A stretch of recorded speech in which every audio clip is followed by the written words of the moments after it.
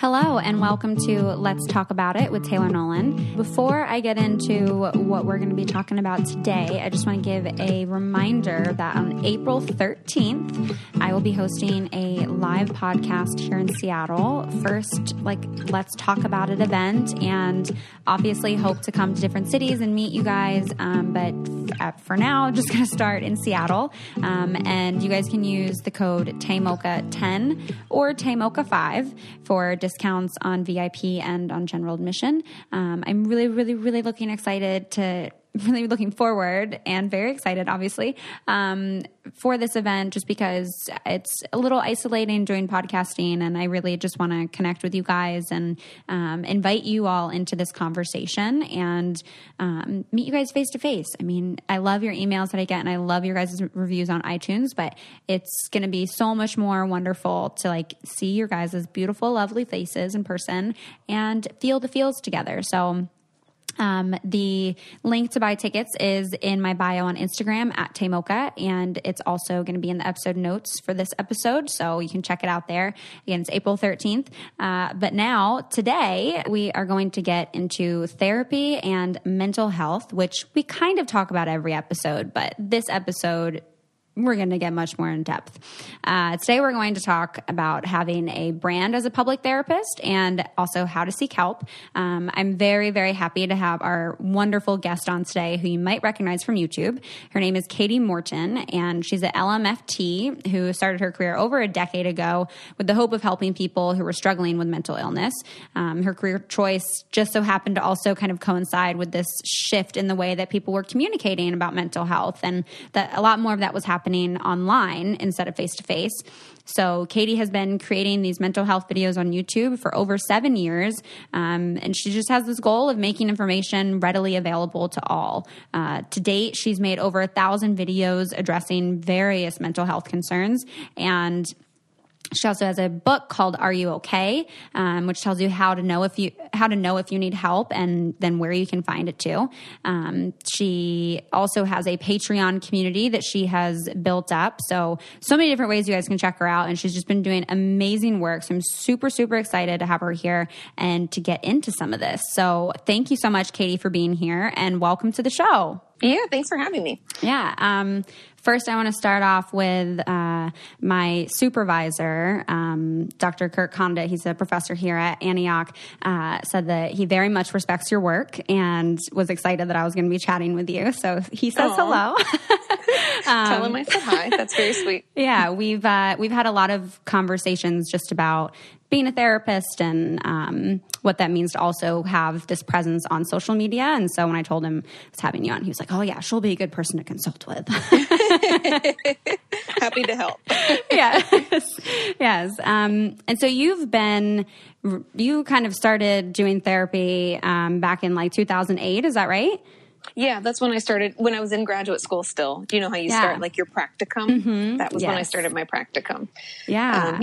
Yeah. And then how long, after that, you've been making videos on YouTube now for about 7 years, right? Yeah. And so that kind of started shortly after you had started practicing.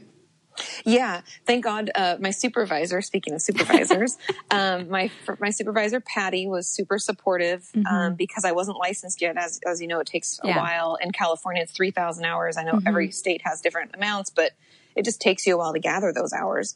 And so she was all for it. She was like, this is a great way to use these tools. And I support it. And so, I started when I was, I had graduated, but I was still an intern, and I was working at an eating disorder treatment center and a hospital. You know how you wear a bunch of different hats. And I've always had, some private practice patients, but it was never my full thing, 'cause it's hard. And, so I was doing 3 things. So I had my private practice, the hospital rounds. I was per diem. So I'd float between hospitals and then, the eating disorder treatment center. Nice. Yeah. And I mean, thinking back to then, did any part of you have any idea that it would kind of blow up how it has, and that you'd actually be building a public brand around being a therapist? No, it's kind of funny because I never even thought it would make any money. Yeah. Because back then you couldn't make money on YouTube. I don't know if people know that, but back in the day, there was no like, I'm sure people were making money, but there was no like availability to monetize right away. Like, I don't know what the threshold was, but I had not met it. Yeah. Yeah. And so it was really just a way for me to educate about what I knew because, and I'm sure you feel this way too, but as therapists, we tend to get in these niches. So like, okay, I work with anxiety. I work with addiction. And for me, it was, I work with eating disorders. And every time at it was an inpatient clinic that I worked at, every time we tried to refer someone out, I feel like I had no one to refer to because nobody really understood. And the ones that did were full. Yep. And so that's really how the channel started, was just a way to educate about what I knew so that it wasn't like hidden, you know, that it was only available to certain people who lived in my area and could afford it. And so, yeah, that was how it started. Yeah. And I mean, that's, you know, as many negative and kind of obstacles the internet can bring, it at least does provide us a platform where we can kind of expand this community and make these kinds of resources available to everyone, as opposed to just this small community that perhaps needs it or has, been court ordered to receive this kind of education. Exactly. And it's also like, sometimes people just don't know what they don't know. And so it's a nice, I think the internet, or just any social media in general, gives us the connectivity and the empowerment that maybe people have been craving, but just didn't even know how to seek it out. Yeah.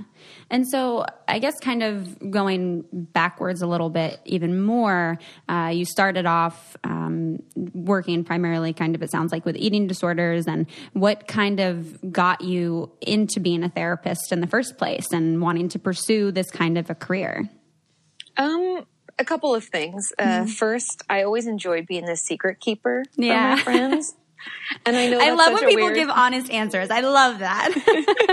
But it was like, I took such pride in like, you know, I'm a vault. I'll lock it up. You tell me your secret. I won't tell anybody.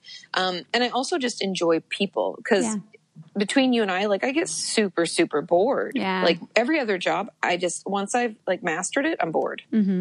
And so this is the only job that I could do. And because patients change and people change and I change, it's always ever evolving and always a challenge. And and always fulfilling, you know? So that's what kind of started and then why I've continued. Yeah, I totally agree. That's one thing that I always say is like, it's every day is going to be different. Every client story is going to be different. And not only are you seeing them grow and you're helping them grow, but through them, you learn so much about yourself. And so for me, I'm like, I love just doing the work. Like, I love doing the work personally. I love sharing that space for other people to do the work. And it's like, it is so fulfilling.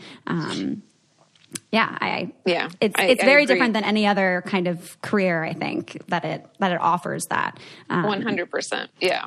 Yeah. And so then as you were starting with creating this kind of content on YouTube for people, and you were kind of fulfilling all these different hats, I'm curious for you, like, how did that start to impact the work that you did? Like, what's that kind of threshold or timeline, like, how that started to impact the work that you were doing?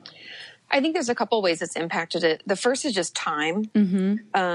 That's something I was just talking with my husband about yesterday, where I was like, I've reached a point where I feel like I'm time poor. Yeah. You know, like there's only so much I can do, and also just only so much I can focus and take care of myself. Like, I'm very aware of like when I need to get back in therapy, when I need to take a break. Like, this week is kind of a slower week for me, and I'm enjoying it. That's why I was like, I tried this yoga class. Yeah. For better, for worse, almost killed me, but I'm okay. Yes. And so the time constraints has been a definite impact because, for instance, like 4 years ago, I quit working at the eating disorder treatment center in the hospital, and I just have private practice patients. Wow. So you were doing all 4 of those up until 4 years ago? Yeah. Wow. Yeah.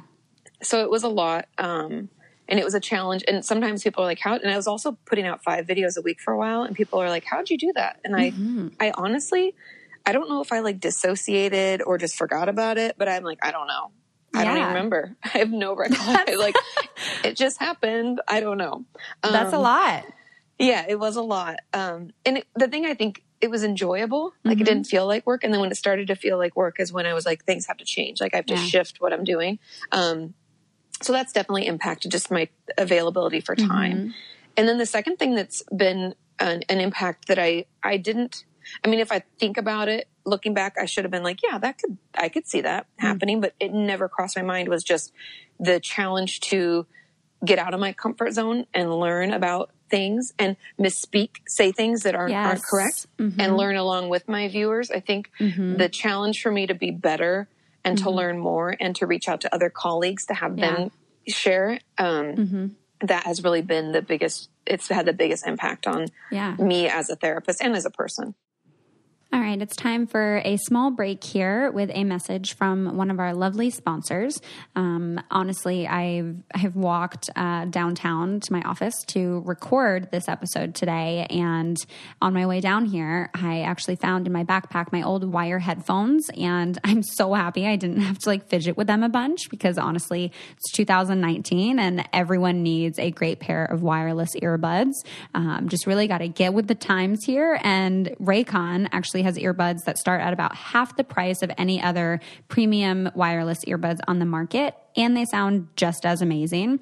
So thankfully I didn't have to worry and struggle with my old headphones and just walked downtown with my lovely wireless headphones and just felt like a badass.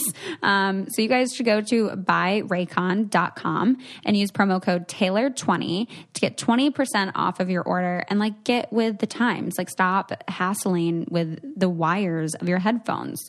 Again, that's promo code Taylor20 at buyraycon.com for 20% off Raycon wireless earbuds. If you've been eyeing a pair, now is the time to get on this amazing deal. One more time, that's buyraycon.com with promo code Taylor20.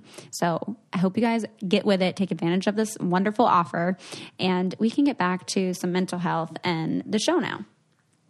One thing that I know I experience so much of is just I don't know how old you were when you finished your master's, but even 25. Yeah. I think it was 25 or 24. Yeah. Yeah. And I'm 25 now. And, even now, I still get that of you don't have enough experience yet to even speak on these things. Some reviews even that I get are Taylor needs more experience before she can talk about these things. And, for you to be so young and be, creating this content and then also working in these different, kind of populations, how did you go about handling that? Did you ever get that kind of feedback online even? It's funny. I think because online is so young, not anymore, but when I started, it was definitely younger. It skewed teens. And so I didn't because I was already older than them, but I have gotten that feedback in practice sometimes. And I'm sure your supervisors have told you the same that they told me, which is what would it mean to you if I was younger than you? What would it mean if I was older? So I think the thing that hopefully people will realize is it's not just experience that makes us good therapists. And also, so I'm 35 now, so I've been practicing for a long time, and I prefer personally, I'd love to see someone who's just out of school because they are fresh. Yes. They know what's new. They know how to utilize CBT to the T of it. Whereas, as we get more comfortable, we lose an edge, I think. And that's not to say that we can't, regain that through CEUs and just challenging ourselves. But I almost prefer a younger therapist because I feel like it's fresh in their mind. Yeah. No, I actually very much appreciate that approach because I was just having that thought process. I've been having a lot of neck pain. And so I was I should maybe go get acupuncture. And Bastyr here, which I'm sure you know, Bastyr in Washington, they're a great school. And so they're also a clinic, and you can go in and get acupuncture from a student. And, you know, they work with a supervisor. And on one hand, my brain was oh, wait, do I maybe want someone that's more experienced and, all this? And then I was actually, no, I'd rather see a student because they have a lot to ride on this. They're not only is it all fresh in their head and they're working their asses off, but they also, they have a lot to lose. Like they're working really hard. So I'm like, even as a like young therapist, it's like, yeah, you're actually really working your ass off, and you are like trying to pay super close attention to everything you're saying and trying to make sure you're getting everything right. And I mean, to speak to kind of what you said, learning even, you know, that sometimes you don't say the right thing and how you deal with that. I think there is so much pressure for that, especially as a therapist. And I'm curious how you have handled that, like emotionally, when that's happened for you, whether it was on YouTube in a video of you saying something that you needed to correct, or with a client, and how you've dealt with that. Yeah, I mean, it's been different ways depending on the medium, I guess. So in practice, I think it's a little bit easier. It's like more of a gray, soft area, right? Like you're working with someone. So if a patient tells me in session, like, well, that's not what it felt like for me, then I can say, oh, I'm sorry, you know, then how does it feel for you? Like we correct it immediately. When it comes to things online, it's out there, you know, and like, for instance, I did misspeak about, there's 2 instances. I remember I was putting out a bipolar video, and we ended up having to reshoot that day, edit, and get it out because I misspoke where I said that mania has to last for 2 weeks and it only has to last for 1. I could have put text on the screen, but I didn't want anybody listening to it to misunderstand. And and Sean, my husband, is the one that does the editing stuff, and he's like, we should have caught this like way before. And he's right, you know, and so we've changed how we edit and how I edit for content and stuff like that. But so there's that where it just didn't go out. And then there was one about selective mutism where I misspoke. And so I just took the video down and I remade it. And so in the video that I remade, I said to them, I was like, I'm not perfect. I never pretended to be. Thank you for letting me know, you know, that I said something you didn't agree with, and citing references of things that show different. And so here we go. So let me know what you think about this. And so that was kind of how I dealt with it. Cause I felt like, if anything, as therapists, part of our role is to like not mimic, but give an example of a healthy communication in a relationship, and that you can tell me you don't agree. You can be mad. You can get angry, and that doesn't mean that I'm going to go away or that I'm going to punish you. It means that we're going to talk about it and we're going to come to a resolution. And so I think when it came to like me misspeaking, it's obvious, like I'm wrong. And so I just have to admit I'm wrong because I'm not perfect. I don't know everything. And in that scenario, it was kind of funny because I'd read and I talked to a colleague, and I think I just wrote it down wrong. And that's my fault. And so it was, but yeah, it was a learning for me. And I think we're always learning, and I'm sure it'll happen again. You know, it doesn't make you a bad person, doesn't make you a bad therapist. I think those are even some of the negative thoughts that we might end up telling ourselves in those kinds of situations. You know, I know there have definitely been things that I've said on the podcast where I'm like, where I've had to go back and be like, oh, it was actually this thing, not that thing. And, you know, my bad. And I think I actually end up overcompensating in that way. And so I try to speak very tentatively about things. I know, but that's the thing. Then I struggle with that too, because it's like, no, I'm not perfect, but I do have an expertise. We did go to school. We are licensed therapists. That says something. And part of it, I wonder, like, I think part of it's a female thing. And I'm not saying male versus female, but definitely that whole imposter syndrome of like, who am I? I don't know. And I've definitely, like, even to this day, when I go to speak at conventions and there's other keynote speakers, I'm like, oh my God, like, who am I?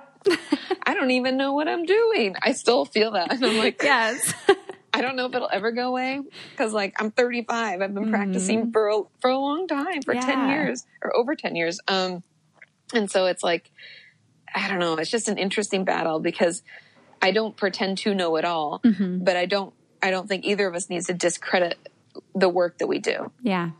You know, and it's this weird balance. Totally. And I don't know if there's been anything in your life that's maybe exacerbated that kind of thought, but I know for me, at least, especially I was on The Bachelor, and there's a lot of like negative feedback around just being a therapist and being so young as well. And so it was a lot of like, you know, oh, you think you know everything and blah, blah, blah. And so it did really sink in for me, this, you know, almost shaming of like, acting and the confidence in myself and knowing like, well, yeah, I did go to school. Like I do know these things. Like this is just what this is. And like, I'm not saying I'm better than anyone else. I'm just saying this is what it is. And it's been an interesting process to kind of get some of that confidence back, because I think that is something that especially women can struggle with, of just being like confident in their intelligence. Yeah. And I don't know why it's so difficult, but it is, you know, and like, I think part of it's just how we talk to ourselves. Yeah. I always tell people online, and even like, even my friends and like patients and stuff, I'm always like, don't think because I'm a therapist means I have all my shit together. Yeah. It just means I know better, which is almost worse. Yes. Because when I do something that I'm like, oh, or I think poorly about myself, or I'm talking nastily to myself, I just know it's not good. Yeah. But, and then I think that's where it is important to remind yourself that like, yes, you know these things. Yes, you are a therapist, but you're not a robot. No. You're human still. Yeah, exactly. Which I think is really important. And I think that's what makes therapy so beneficial and so great, is that it's a human connection. Yeah. Because sure, I'm sure there's some AI that could like take your symptoms and it's like WebMD. Yeah. Take your symptoms, tell you, you know, you have depression, and send you on your way, tell you what to do. But that's why we know through research that the best outcomes come from the therapeutic relationship, that we need that connection. Yeah. And I think I'm pretty sure one of my friends who's very like involved in tech actually was telling me that there was a article about all these things that are transforming into AI and being robotic, and that like the one career that's like computers are never going to be able to take is being a therapist. And I was like, yep, I'll be safe. Yeah. But I want to ask a little bit about just kind of balancing. You still are working with your private practice? Yeah. It's just 2 half days a week, and it's a little tricky. It's been tricky over the years, like having to let go of patients that are higher needs, just because I travel more. Yeah. So my patients right now are pretty high functioning. Just ethically. I mean, if anybody out there's a therapist, you know, it's ethical dilemmas when you want to keep seeing them, but you know you aren't the best fit anymore. Yeah. All right. It's time for a little break. I have some messages for you guys from our lovely sponsors. And you guys have heard me talk about Puppo before, but I want to share with them again, because honestly, we have so many things that we personalize to ourselves. And why are we not personalizing our animals' foods? I honestly am surprised that we haven't started doing this a lot sooner. We have 2 family dogs. We have Mingo and Molly, and Molly's a pit and Mingo is a beagle. And yeah, it just makes sense that they would probably they have different needs, and that they would be requiring different kinds of food. So Puppo actually gives personalized nutrition from all sizes and ages, and wellness goals and ingredient sensitivities for your dog, so that their personalized needs and preferences are being met. So it's not generic. Each recipe is tailored specifically to your dog, with quality, wholesome ingredients, plus essential vitamins and nutrients. They are super easy to use too. They just come, you order it online, and you don't have to like lug these huge bags of dog food around. So I highly recommend that you guys try out Puppo for your dog. It gets delivered right to your door. It's super easy to use. You guys can visit puppo.com/Taylor to get 14 days of personalized dog food delivery for only $9.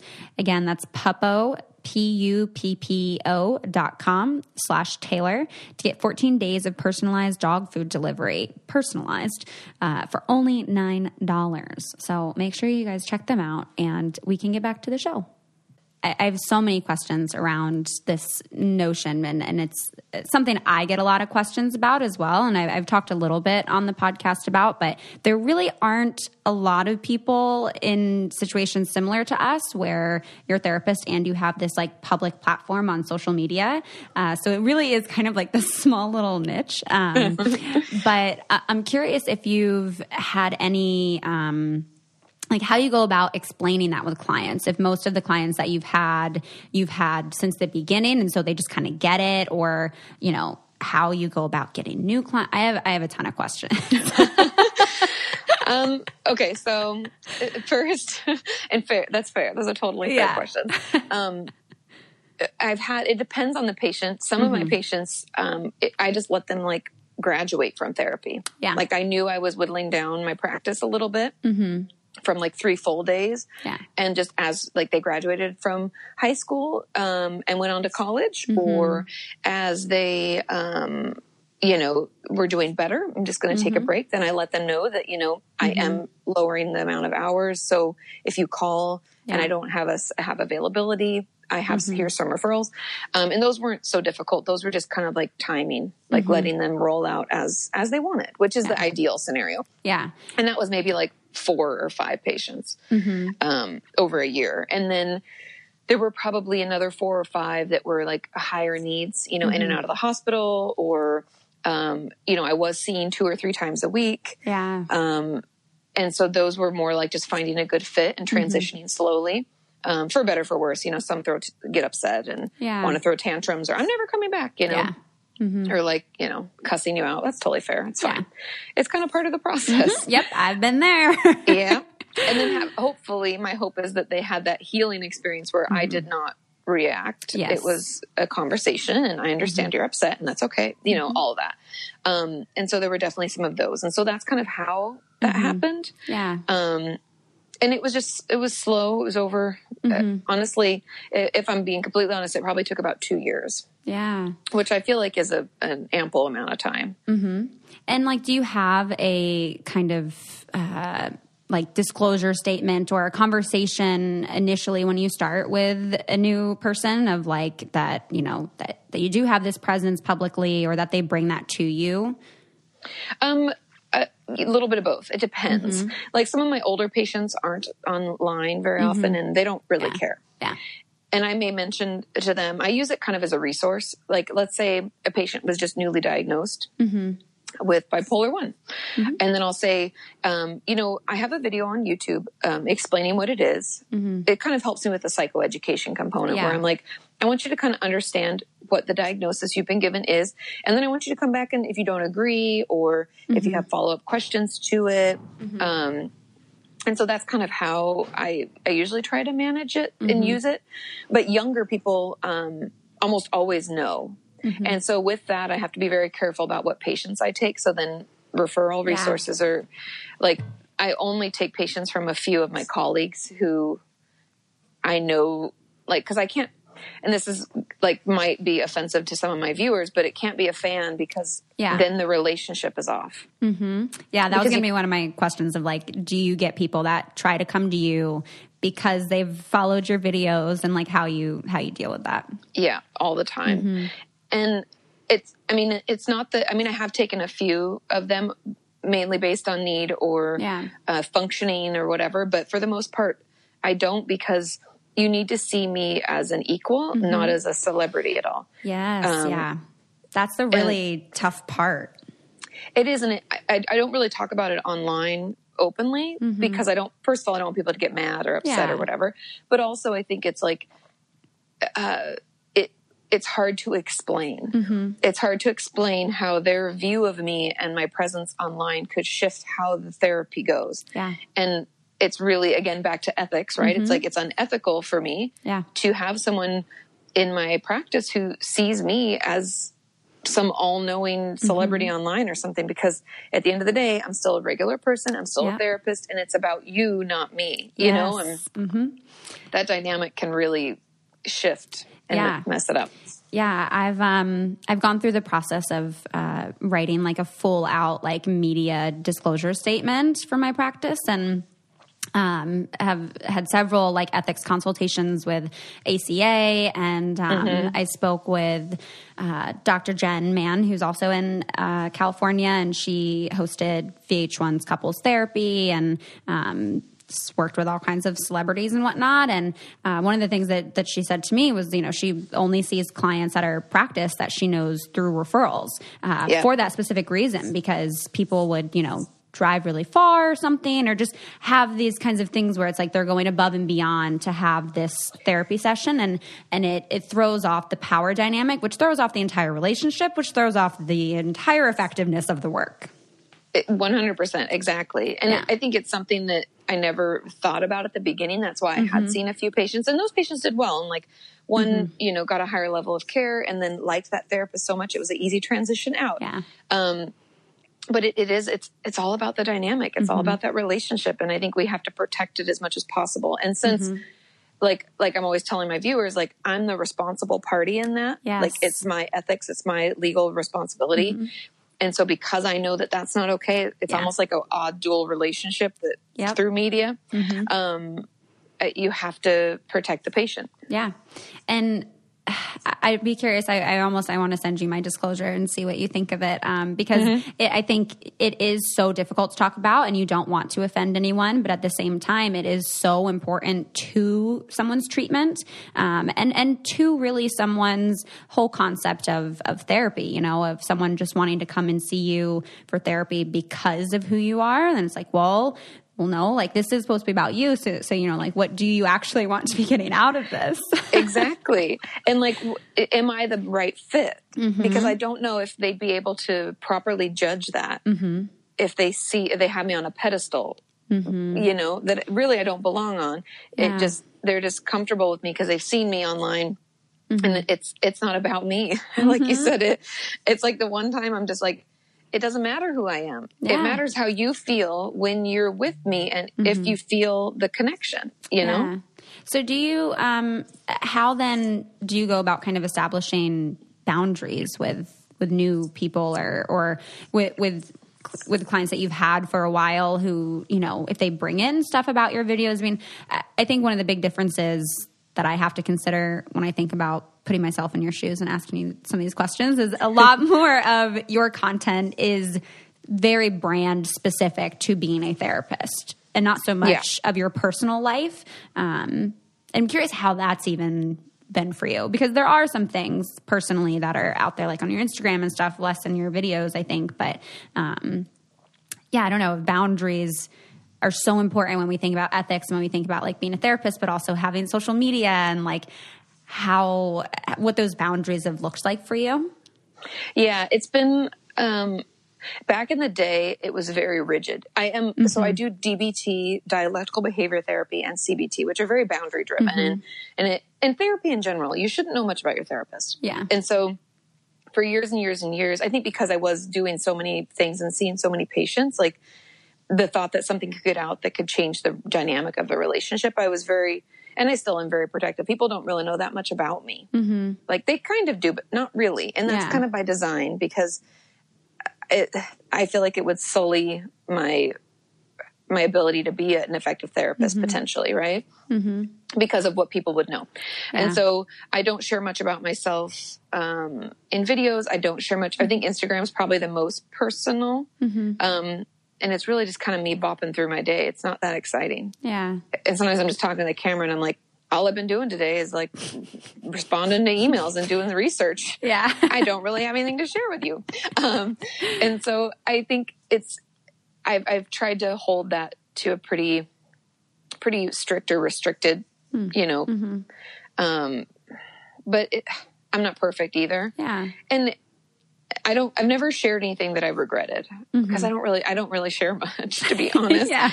I mean, that's the thing is like, but I try to keep it so that if someone else, like if a patient of mine saw it, they wouldn't have any thoughts about that or any, you know, I don't know. That's something that with my supervisor and other clinicians that I talk with, that we kind of go back and forth on of like, you know, I feel very strongly wanting this boundary on my social media to be like, this is my personal social media. Like I can say and act how I want. And I don't want to be second guessing everything I do in the back of my head and thinking, you know, well, what would a client think if they saw this? And I know it's difficult because you're kind of torn. Like as a professional, yes, you do consider that, but you also are not only a professional, like you have many other parts of yourself. So it's like this weird...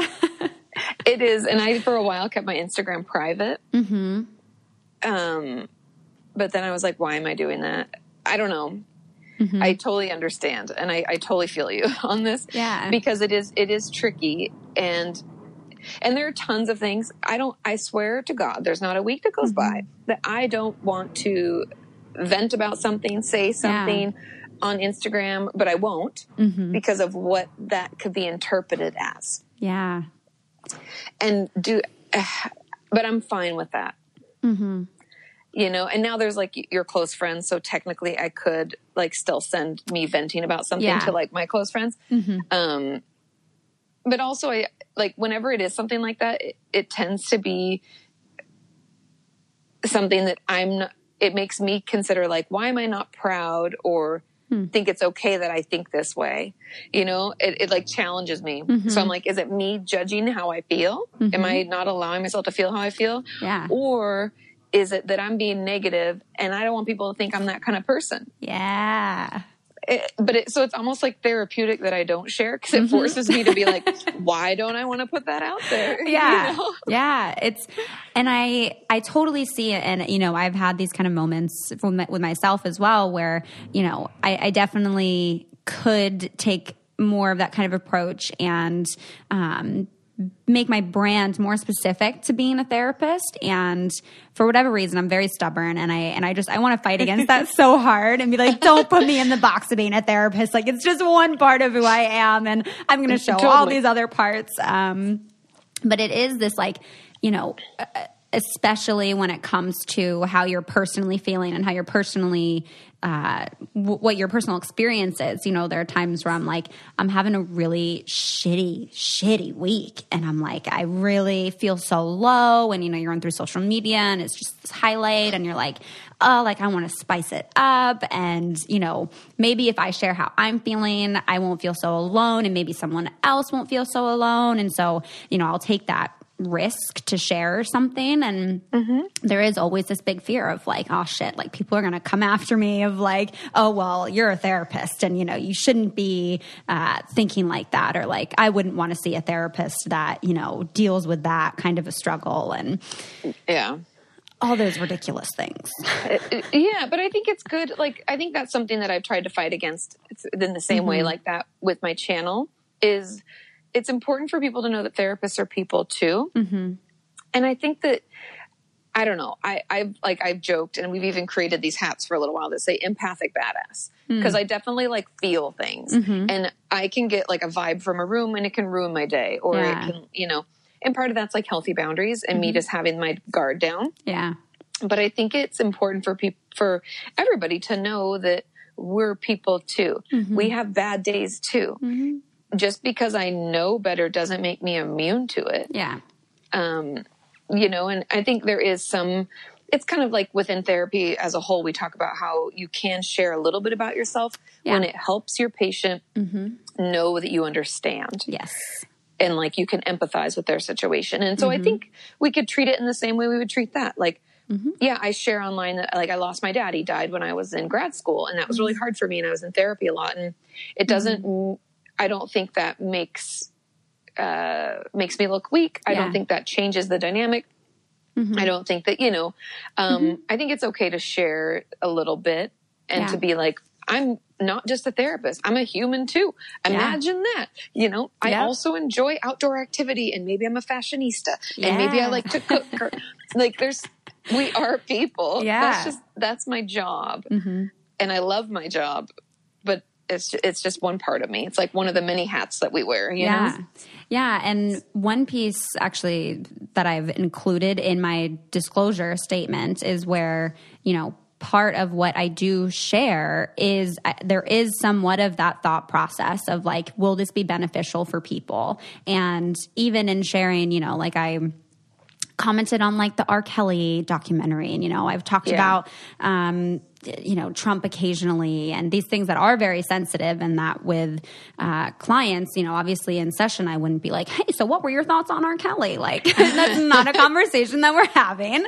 But that part of our duty as therapists is to advocate for marginalized groups and to support communities of people who are underserved and, you know, that in part of my sharing, while it may be things that not every client would agree with, but that not only is that A, important to me personally, but B, it's also, it actually is somewhat in alignment with my professional values. But having that whole, you know, having to explain all of that is can be a little bit tricky. Yeah. Because it is easier in one sense for people to make sense of you as just a therapist. But what I've actually been finding more and more, through social media, and I'm curious what kind of feedback you've gotten about this, but where people actually, for the most part, what I've seen, actually really enjoy when they're able to learn more about their therapist. Like, I'm sure for some people, the fact that you have a social media presence is like comforting to them, and they feel like they can see you as like a person. Whereas someone who has no presence whatsoever, that they might feel like this person can't relate to me, and, I don't really know anything about them. And it's interesting because even in, my current partner now sat in on a personal therapy session, and, he had all these questions for my therapist and really wanted to like learn about her. And I could tell it was like, that was a part of before he puts that wall down, that he like wanted to feel like there was a connection. Yeah. Yeah. And I think there is something to that too, because for instance, I have tried to help my mom find a therapist for years. And some of them have worked for a bit and then they've retired, or it just wasn't a good fit. And how much information do you find out about therapists online? Like nothing. Yeah. Like maybe if you're lucky, they're super savvy and they have their own website and you get to see a photo and a bio, but it's so clean. It's so, I don't know, like you don't get a sense of like personality or anything. No, not at all. And so I think that, being online does lend itself to that, and it allows us to give them a little bit more of the personality that maybe they've been craving. And so I think that it's kind of it's a tool, and it can be really helpful, and it can allow people to feel more connected more quickly, which I think is great. Obviously, again, it's like we're not oversharing, but we are, giving a little bit of ourselves so that they feel like they can get it. I think that's important to feel. I have a specific type of therapist I always look for. And I think it's because I feel it has to be a woman. She has to be kind of hippie-ish, And I think it's like something about that just makes me feel like she won't judge me. Yeah. She's totally relatable and she's casual. I could never see someone who wore a suit or talked, is really stuffy. And I think that, people can judge us based on the bare bones of things, like whether they have like certain specifications that maybe they didn't even know, like preferences. They can see it online and decide for themselves before having to invest hundreds of dollars in sessions, Yeah. Yeah. And I think it's, these are unfortunately all of the things that prevent people from getting help in the first place, because it can feel like there are so many different things to account for, and all that anxiety of not knowing, what the person's going to be like, that it's almost easier sometimes to just be like, you know what, I'm just going to deal with this myself, because this all seems very scary to deal with. Totally. Especially we're like at our worst then, right? Like when we need therapy is usually because something's going on. Yeah. And if like I don't know, it's like anything. When you start something new, or you're going to try something, or even like getting in to see your doctor, like, I have to, if my doctor doesn't take my insurance anymore, I have to call my insurance. I have to get this list, and I have to call. I have to try to make this appointment. I have to fit it in my schedule. Like, and that's like an easier thing than a therapist, because it doesn't really matter if you feel connected and really like your doctor. Yeah. Yeah.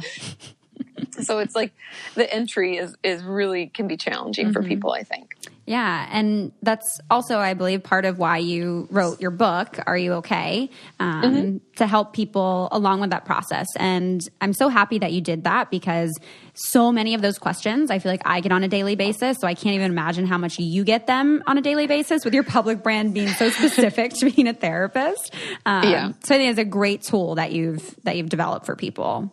Oh, thanks. Yeah, I'm hopeful that it is just like that, where to start, what to ask kind of thought, because I think back to what we talked about at the very beginning, like people don't know what they don't know. Yeah. Like often we don't even know what questions to ask, because we're not aware of what the process is, or maybe we're not even aware that therapists have specialties, or that there's different types of therapy. Like, I don't think people talk about that stuff enough. I get asked all the time, like, how bad does it have to be before I need to see someone? And I'm like, it doesn't have to be bad at all. Yeah. It does not have to be bad at all. No, everybody can benefit. But those are just things that I feel as a therapist, I take for granted, that I understand that I know how it works, and why should we be the only ones that know and understand that, Yeah. So hopefully the book, it allows people to feel empowered to make good decisions, you know? Yeah. And the link for that will be put in the episode notes so listeners can check that out. But then you've also developed this community on Patreon. You've moved from YouTube over to Patreon. And so I'm curious for you, like how that content or community differs. Yeah, Patreon. I mean, I love Patreon. They've been, I love the people at Patreon. I love the idea of Patreon. For those of you who don't know, Patreon is a way for people to support YouTubers who wouldn't be able to support themselves otherwise. And so because my content isn't really like, it's not, there's not going to be a viral hit. I'm not getting like 4 million views a video, you know, like it's a little different. It's You're more still getting educational. a lot of views a video though. I'm like, don't discredit yourself. Oh, well, thanks. But, but it's like, it's kind of been a slow grow, you know, like most people who have been on YouTube for 7 years have a very different look, you know, than mine does. And because it's educational. Yeah. And I have a really close connection with my community. And so Patreon allows them to support what I do so that I can keep doing it and pay my bills, you know, imagine that. Yeah. And it also gives them access to like, get some questions answered on live streams every month, or get a thank you card from me, or get to hang out with other community members and me and like just talk about how therapy is going or questions they have. And so I think it's been, I mean, it's been a great resource for me. It allows me to, I couldn't have kept doing what I do. Yeah. I would have had to continue working, and I don't know if I could have, I probably would have burned out, you know? But Patreon doesn't, it's another layer or level of connectivity. And I think some people really, really crave that. And it's also like a low bar of entry. Like you could just give like $5, you know? Yeah. And I've seen, at least on Instagram a little bit and a little bit on YouTube, how close you've kind of gotten with this community, and how like, while you may not be like sharing as much personal information and stories or experience about yourself, that people do still have such a personal connection to you, and that you're able to like experience that in different ways than you are when you're in your therapy hat. Like I saw even how you just mentioned of like getting a handwritten letter from you, and I saw that people just like send you gifts all the time. They do. I was like, wait, what? I was like, that's so cool. And like, it just shows like the sense of community that you've developed. And I'm just curious what that's like for you, because it's very different than how you would handle it as a therapist. Yeah, it is very different. Because like having connection with your therapist outside of session I don't think it's appropriate, you know, most of the time, unless there's an emergency. Yeah. And so I think that's where it differs. Like, because I'm not their therapist, I'm just a resource. I'm a supportive person in their life that hopefully encourages them to make good decisions for their own mental health. But yeah, they send me gifts to my PO box, and we do hangouts, and it's funny because I've gotten to the point with a lot of my community members and viewers where like I've known them for years, and so I think there is something to be said for like the difference of relationship between me being a therapist. Again, that's why like someone who was a fan couldn't be a patient of mine, because the dynamic would be off. But there is a cool thing to feel like we're in it together, and we've been doing this thing together for so long. And I think Patreon gives that other layer where they feel like they're part of it more, because they're supporting the channel. Like they are part of it. They're like my investors kind of. Yeah. Because they're like I even have one person on Patreon who's been on there since probably the first or second month I ever opened it, because her 2 daughters like my channel. Oh, yeah. So she doesn't watch any of it, really. I don't believe so. Yeah. But she was like, they find it helpful, and so why wouldn't I support you? You know? Yeah, that's so sweet. Yeah. I mean, they're all the way in Switzerland. It's just cool. Like, the internet is an amazing, beautiful place, and I think the connectivity that we get within our community is really great. And I think it kind of, because of what I talk about, is so honest and vulnerable, and I think it just lends itself to feeling more close, you know? Yeah, definitely. I've definitely considered the idea of Patreon and just like kind of growing the podcast in that way. You should do it. And do it now. Yeah, I know. I literally have the tabs pulled up on my laptop. Like they've been sitting in the tabs for like 2 weeks now. But I'm like, yeah, it'll definitely be something I get to. But I think that that's such a beautiful thing to be able to do because it's, yes, you're a therapist, you have this education, you have these tools, but then you're also making all of that so much more accessible to people and normalizing it and developing such a community around it. Like, even though you're not the viewers or the community's therapist, I'm sure that some people can see it as a sort of substitute or supplement. And I'm sure that just having that versus having nothing is like very, very helpful. And you've mentioned a few times of your therapist or of how you've seen therapists, and I don't know if that's something that you've talked about publicly and just kind of what your experience has been as a therapist in therapy. I know there's like stigma around that, but it's very common and very much encouraged. Yeah. I mean, I talked about it publicly a lot because I think it's important that, that they know that it's okay for, like, I honestly think therapists should be in therapy. I mean, it doesn't have to be all the time. Like, I definitely take breaks. Like, I've taken years off and then I'll come back. But I think it's important for me to know what it's like to be on the other side. I think that is key to just learning, education, better, having more compassion for your patients. So there's that. Then I think it's also important that I have a place to go to vent about things too. I can't be the secret keeper for everybody and not have anywhere to take that. Yeah. Yeah. And so therapy is a nice, safe place for it. And it also just keeps me in check because we all have bad habits and things that we've done or learned when we were growing up, or we've learned as an adult that we don't like and we want to alter or, do better with X, Y, or Z. And so therapy reminds me of that. Yeah. It's a good check-in, I think, I don't know. I just think it's really important. And I feel like it should be a requirement. I don't know. Yeah. Yeah. I mean, I think when this is always one of my favorite little stories to tell because it's equally frustrating as it is just like eye-rollable, which I guess could be the same thing. But when I first went on the show on The Bachelor, just when they announced the cast of who was going to be on that season, and literally before anything of me was even shown on air, they just had the cast photo and my age and my occupation, and it was mental health counselor.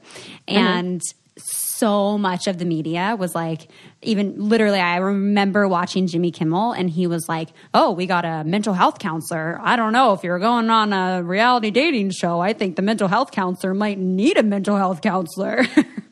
And that there was like such this, like that was such a comment that was like, no, like you're a therapist. No, I think you're the one that needs therapy. And it was in such this negative tone that like so much of me was just like, yeah, I am also in therapy. And what? Yeah.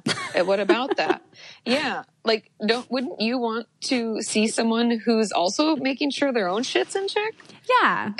I mean, I don't know about you, but I would never want to see a therapist who said I'd never been in therapy. Yeah. Oh God. I've actually never even considered that thought before. And like thinking about that as a real life possibility is no, thank you.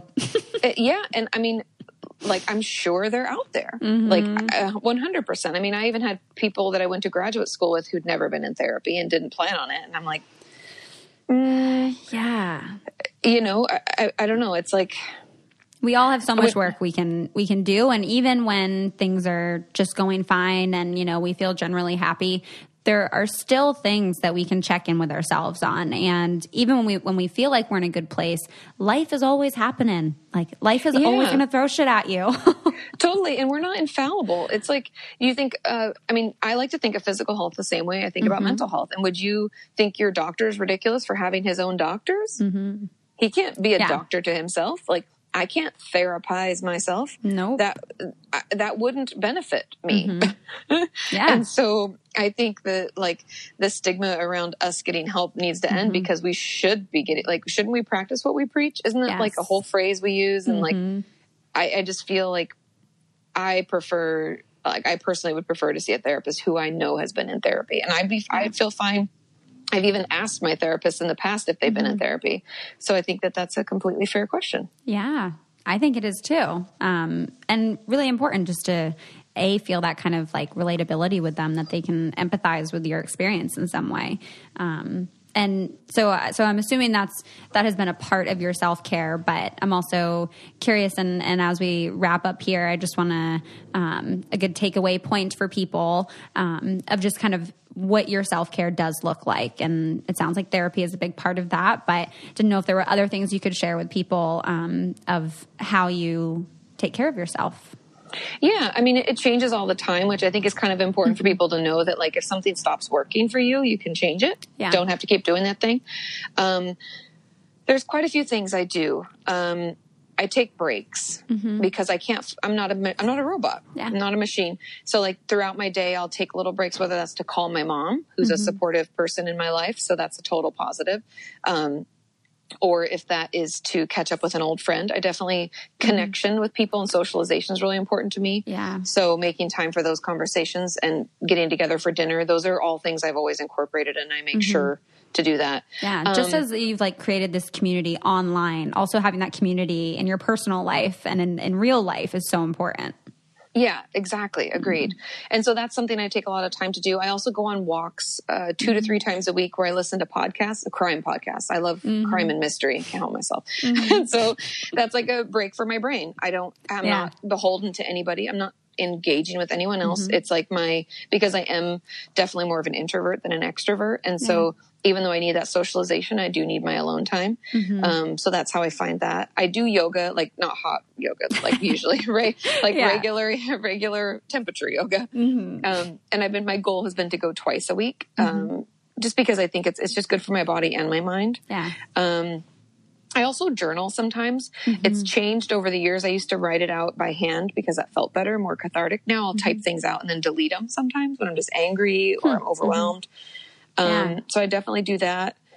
Yeah. And then, every so often, like everybody else, I'll take vacations when I can afford them and take the time off, or just go get a massage or a pedicure. Yeah. It depends on what I can afford and the time I have, Yeah.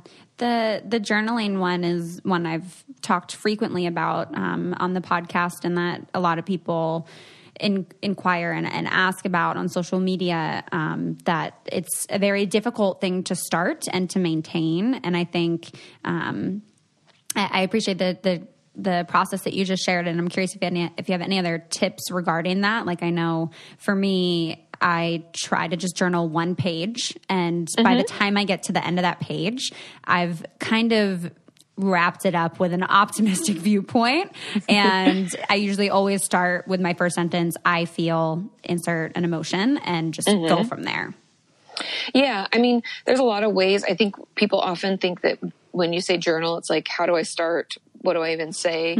And also just keeping in mind that if you are a ruminator, if you're one of those people that really struggles to let go of things that happened, journaling might not be the best for you. Yeah. Or you might do like me, where you write it and then you delete it, or you tear it up or something. Yeah. And so that can be kind of cathartic and feel good as well. But I used to write like a ton. I used to like almost keep a diary pretty much. Yeah. But now, more what I do is during the day, I try to just pause, even if I'm in my car in traffic. I live in LA, so all the time. And I'll just try to think of like 2 or 3 emotions that I've experienced that day, because otherwise we kind of just white knuckle it and we don't pay attention. And I think I see that as a form of like checking in and journaling. It's like helpful. Yeah. And then I can write that down later. Or I can vent it out, or I can bullet point. A lot of people prefer bullet points. Like, today was shitty because blank, blank, blank. Tomorrow could be better. This is what these are things I'm going to try to do. Whatever you want to say. I write letters I don't send. I write letters I do send when they're filled with love, and I want to share that with someone. Yeah. I think journaling can be a lot of different things. It doesn't have to look or feel like someone else's does. It's like your process. So just kind of let it take shape. 'Cause like I said, over the years, mine's changed a lot. Yeah. So yeah, those are just some of the ways you can do it. Yeah. No, thank you. That makes a lot of sense. And I think that the deleting part could be very, very cathartic. Yeah. It's like, and I'm moving on. Yeah. because I'm definitely more of a ruminator. So I'm like, and I've gotten it out and I'm putting it away. Yeah. Bye-bye. Yep. Sometimes you just got to get it out. For me, I'm like a real verbal person. So I'm like I'm always like, okay, who can I call right now? Because I got to get this out. Same. And that's like, I'll try my mom. If she's not available, I'm calling my friend, and then I'm going to call my husband. And until I can vent it to somebody. Yeah. 100%. I wonder if this is just a average symptom of being a therapist, that you're a big talker and got to talk things out. Maybe that's why we're like, we gravitated towards that. Yeah. We're like, talking things out feels so good. Mm-hmm. Yes. Awesome. And so we've talked a little bit about some of the ways where people can find you, but do you want to share like what your YouTube channel is and where they can find you on Patreon? And I'll include the links to all those things in the episode notes so everyone can go find you. But if you just want to share what all those platforms are with everyone. Yeah, of course. I'm pretty much Kati Morton, KATIMORTON, across all social media. That's where you can find me. My book, Are You Okay?, is available wherever books are sold, whether that's Amazon is probably the easiest. But Barnes and Nobles, wherever. Even your local library. If you can't afford it, you can go ask if they'll pick it up for you, because then that makes it accessible to everybody. Yeah. And my Patreon is just Kati Morton as well. Awesome. That was very easy. Yeah, it's just Kati Morton. Just look for me. You'll find me. Awesome. Well, thank you so much. I mean, I very much enjoy talking with other therapists and just kind of, being able to speak some of this language again, and all of your input in terms of, being a public person and working as a therapist is super insightful, and I think just really helpful for not only students and people becoming therapists and people that are therapists, but also people that have no idea even what therapy looks like and have never been, to just kind of have a better understanding of like what it can be like to be a therapist and what that can look like for people. So yeah. No, thanks for having me. This is great. And it is interesting just to talk. People don't usually ask me about this side of things. It's more like more prescriptive than this. So that was kind of nice just to share the behind the scenes. Yeah. Well, thank you so much. And hopefully maybe we'll have you on again another time and it can be the opposite of this. No, I'd love to. Thank you so much. Yeah. Thank you. Thank you guys so much for tuning in to this episode with Kati, and I hope you guys really enjoyed it. I am so happy that I got the chance to talk to her about some of this stuff, and hopefully it answers some of your guys' questions that you've had to me about being a public therapist, and also just learning awesome things from Kati. And I definitely hope you guys check out her channels, and she has so many resources available, and herself is a great resource. So make sure you check her out. And then also I love getting your guys' reviews on iTunes. So if you want to head over there and leave a review or a rating.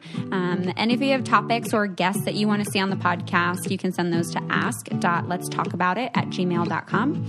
And that does it for today. And thank you guys so much for listening and being a part of this with me. And I hope you guys have a wonderful rest of your week. And I will talk to you next time.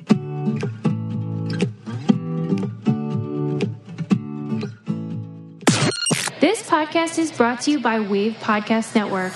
Check out all of our shows, including the Brain Candy Podcast, I Don't Get It, Coffee Convos, and Let's Talk About It.